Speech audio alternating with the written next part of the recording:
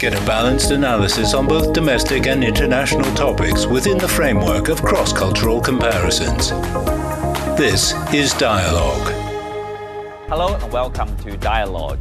On the first day of the UN Climate Change Conference in Dubai, known as COP28, delegates agreed on the operationalization of the Loss and Damage Fund to help the world's poorest and most vulnerable countries hit by climate change.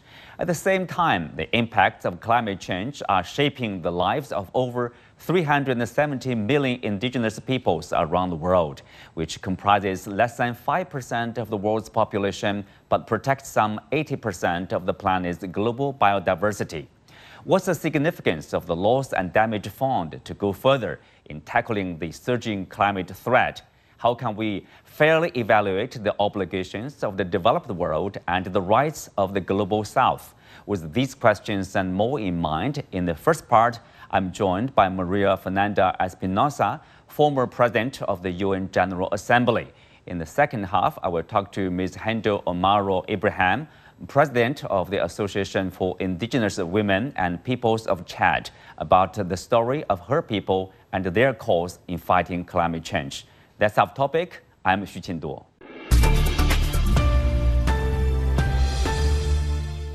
Welcome to Dialogue, Madame. First of all, I wonder, what do you make of the COP28? Some say this is the last opportunity for us to effectively tackle climate change. Do you agree or disagree with such an idea?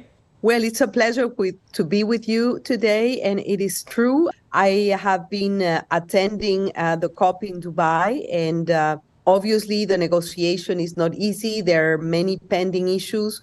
Every study, every assessment, every report, the IPCC, the UNEP emissions gap report, basically they all say the same. We are off track in meeting the goals of the Paris Agreement.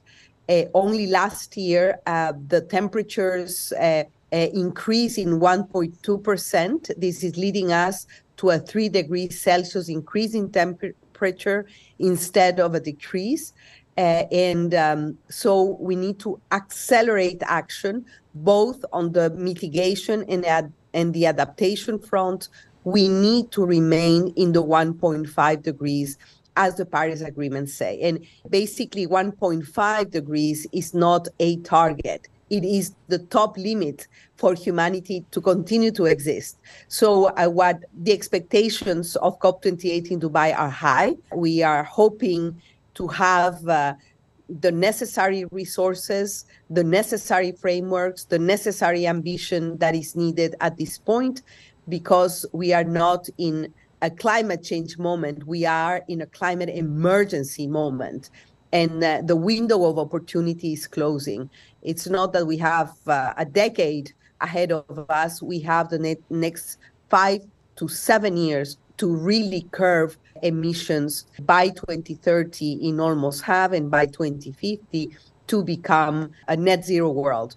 And of course, we know about the 2060 target that China has set for itself as well. The neutrality, 2060 for the China target. Well, you mentioned about ambition. The Paris Agreement, as you said, 2015 set to limit the global average temperature increase to 1.5 degrees. But then, as we witnessed over the past years, the pandemic, the conflicts in different parts of the world, we do see there's now talk of raising that limit to 2 degrees or even 3 degrees Celsius. Some would say probably that's somehow, a compromise forced upon us. As you said, do you see there's a lack of ambition, or somehow there's a timid response to the crisis we're facing? Well, again, the issue of 1.5 is a scientific limit target. It's not, let's go to 2 degrees Celsius increase. It's not possible, because it means that the sea level will rise in a way that would basically wipe out many of the coastal countries and make communities suffer and lose billions in infrastructure and have massive displacement of people. And we decided in Cancun many years ago that the fund, the Green Climate Fund, would have $100 billion per year starting in 2020. The money is not there yet. And it's a symbolic number because we know, and recent studies have shown, that the developing countries need at least $2.4 trillion per year to meet their Paris Agreement commitments, both on the adaptation and the mitigation front. So I think that what is expected from COP28 is to be up to the task, to be as ambitious as the emergency, the climatic emergency requires.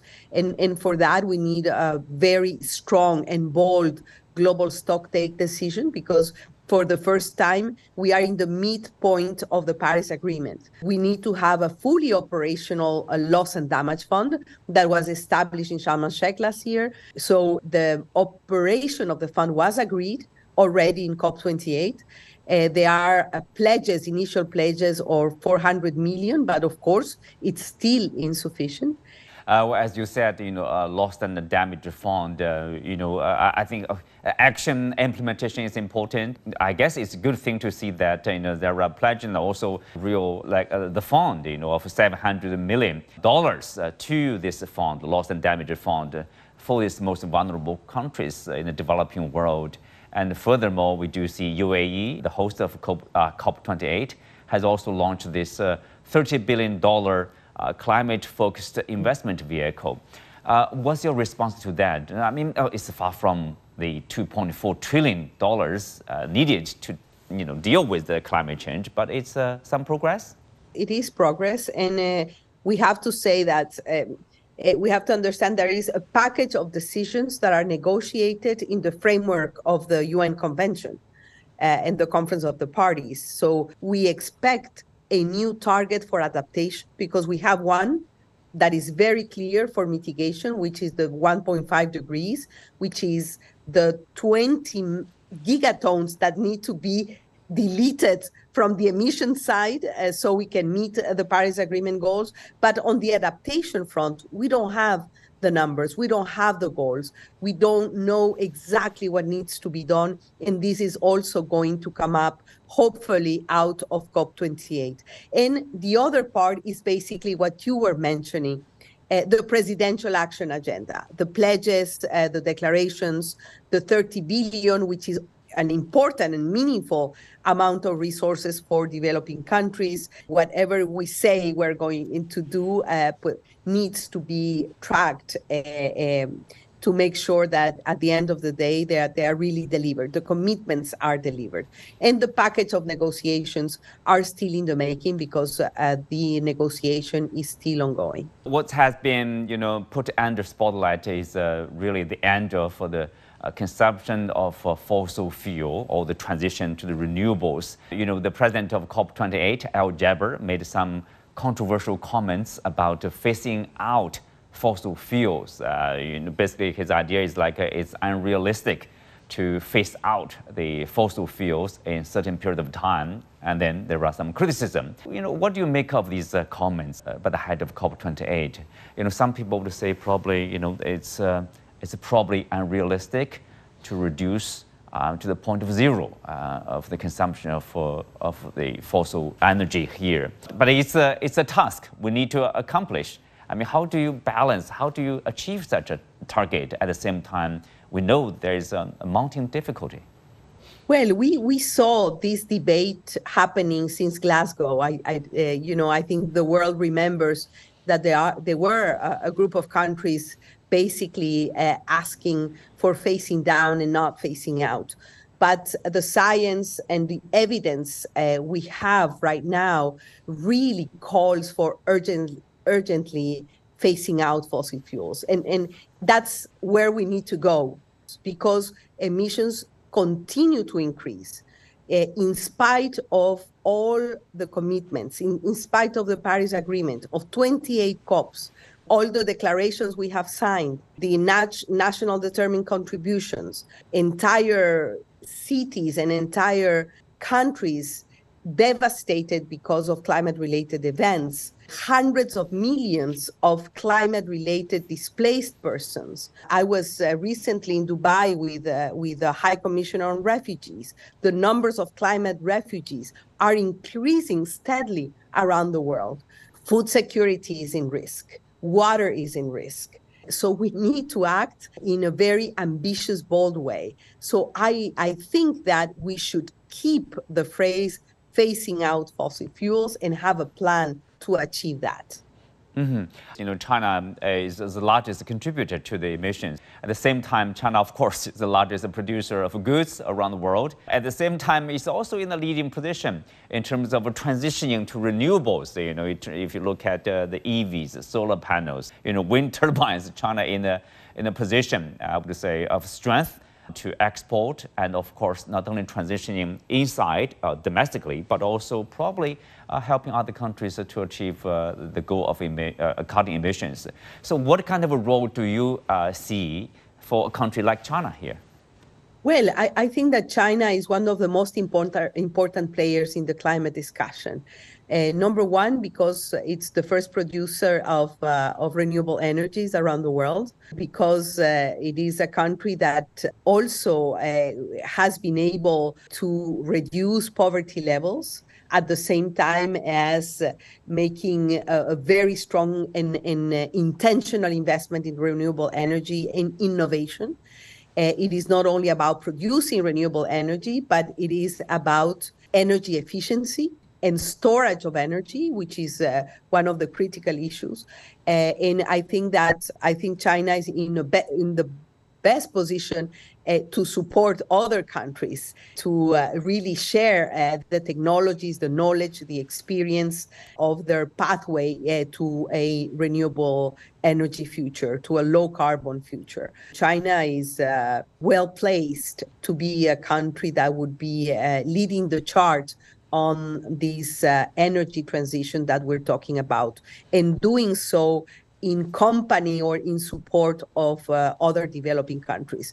So it's a key player. And of course, in the equation of high emitting countries, China is a very important emitting country. So the efforts that China is doing right now, we have seen also with great hope and I would say satisfaction, the recent agreement on climate signed by the United States and China during the last visit of President Xi and President Biden.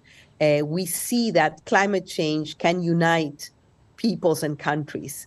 Even if the situation is difficult, it can be a bridge for good diplomacy, for cooperation and mutual understanding. Climate has been perhaps the issue that has united these two important countries in the current geopolitics. Let's have a short break. We'll be back right after this. Ideas matter. Ideas matter. This is Dialogue. The impacts of climate change are shaping the lives of over 370 million indigenous peoples around the world, which comprises less than 5% of the world's population, but protects some 80% of the planet's global biodiversity. As the world leaders gather in Dubai for the 28th UN climate talks, indigenous representatives are calling for more drastic actions to protect our vital ecosystem. Among them is Ms. Hendo Omaro Ibrahim, President of the Association for Indigenous Women and Peoples of Chad, who has been speaking out for her people with the hope to help them battle the climate crisis. Today, we are very honored to have Ms. Hendo Omaro Ibrahim with us to tell the story of her people and their cause. Welcome to Dialogue, Ms. Ibrahim. To help our viewers better understand your views on climate change and indigenous peoples, I think it's important for them to learn where you come from. Could you share with us more about Chad, your country, and your life experience as an individual from the Bororo tribe? Sure, thank you for the invitation. So my name is Hindu Umaru Ibrahim. I am from Chad. I am from Bororo people who are indigenous peoples of Chad. So my people are nomadic pastoralists. We are cattle herders, so we follow the rain. when it's rain, we have the pastures, our cattle follow. So we can walk over years 1,000 of kilometers just after the rain and after the pastures. So my people live between Chad, Cameroon, Nigeria, Central African Republic, and even Sudan. So before the colonization, it used to be all our land. And now after the colonization, they cut us into the pieces, and then I found myself born in Chad, and that's the reason why I'm an indigenous Chadian woman. Well, I guess, that is why important, the climate change is so important to your people, because, for most of the people, if they follow the rain, to herd. So is that the case, that climate change is becoming probably an increasingly important issue for your community? Right, that's true. So climate change for my community, we are not reading it in a book or watching it in the TV. It is a daily reality of our people. We are seeing the rain change a lot. The season change. The rainy season last year came a big rain that flood everything, flood the crops, flood the home of the peoples, and we ended up with a food insecurity. And this year, we do not have enough of the rain, and it's going to be a drought. And when it is a drought, there is no pastures, it will be no crops, and of course, it will be ending up with the food insecurity. In addition, people are fighting each other to get access to the natural resources. Then it's become a conflict between the communities. And that is very sad, because it gives an opportunity to a terrorist group to take a place, because people are poor, and then they come invade the place, they terrorize the peoples, and then it's become again another crisis. And at the end of the day, you have like man who can migrate, and then they leave the women and children alone at the community. So climate change is a reality that emphasizes all the social issues in my home country. Obviously, in the fight against climate change, we know there's rising voices against the use or the reliance of fossil fuel. I know that apart from ending the reliance on fossil fuel, what other proposals do you bring to the table at COP28? So for us, of course, the big problem of the climate is the fossil fuel. We have to phase out fossil fuel. There is no any excuse, because the world developed a lot of renewable energy. You can find that even in my nomadic pastoralist community. For those who have a cell phone, you can have a small solar panel that they will move with it, and they can charge their cell phone. So if the solar panel reach my community who is nomadic, very far from all the development, so we can have a solution. So we must end the fossil fuel, and the decision of the COP28 must have the phase out the fossil fuel. Secondly, we are all celebrating the funding for the loss and damage, but the governance of the loss and damage must include an indigenous people seat at the tables. Then we can take the decisions with them. We want to have the observer role, but the active observer role. Thirdly, on the mitigation, so mitigation and just transition. So just transition must be a reality, equitable for the peoples. Just transition cannot be the name of the greenwashing to extract all the mineral of all the biodiversity who are in the land of indigenous peoples and create another crisis. So it must be equitable, respect the rights, respect the land, and give those who do not have the power. And finally, we wanted to have a direct access finance. They talk about a lot of finance for nature, for health, for water in this COP.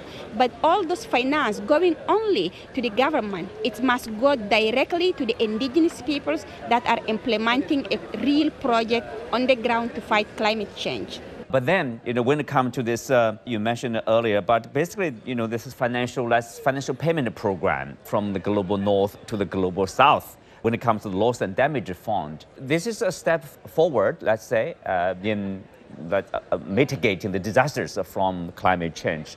But you are saying that's not enough, right? I think it's not enough. It is the first step. We have to do first step. And this is the first step, and it is the responsibility of developed world who must pay, because they are the one who use all the fossil fuel. They have the ecological debt of the global south. They have the ecological debt of the indigenous peoples. They must pay for that to repair the nature. We are not asking them a charity. We are not asking them that to give us money just like this. We are asking them to pay back the responsibility that they damage the land, and then we are losing all our life and livelihood. And it has to be simple.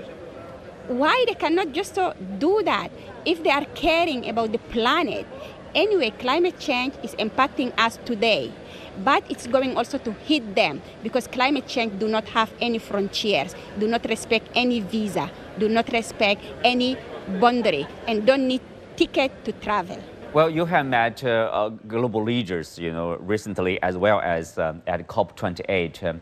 Do you think your message is well received by the, let's say, rich nations, leaders from the rich nations, like whether they are ready to do their job or to do their part to help deal with the consequences of climate change in the global south, in particular indigenous peoples?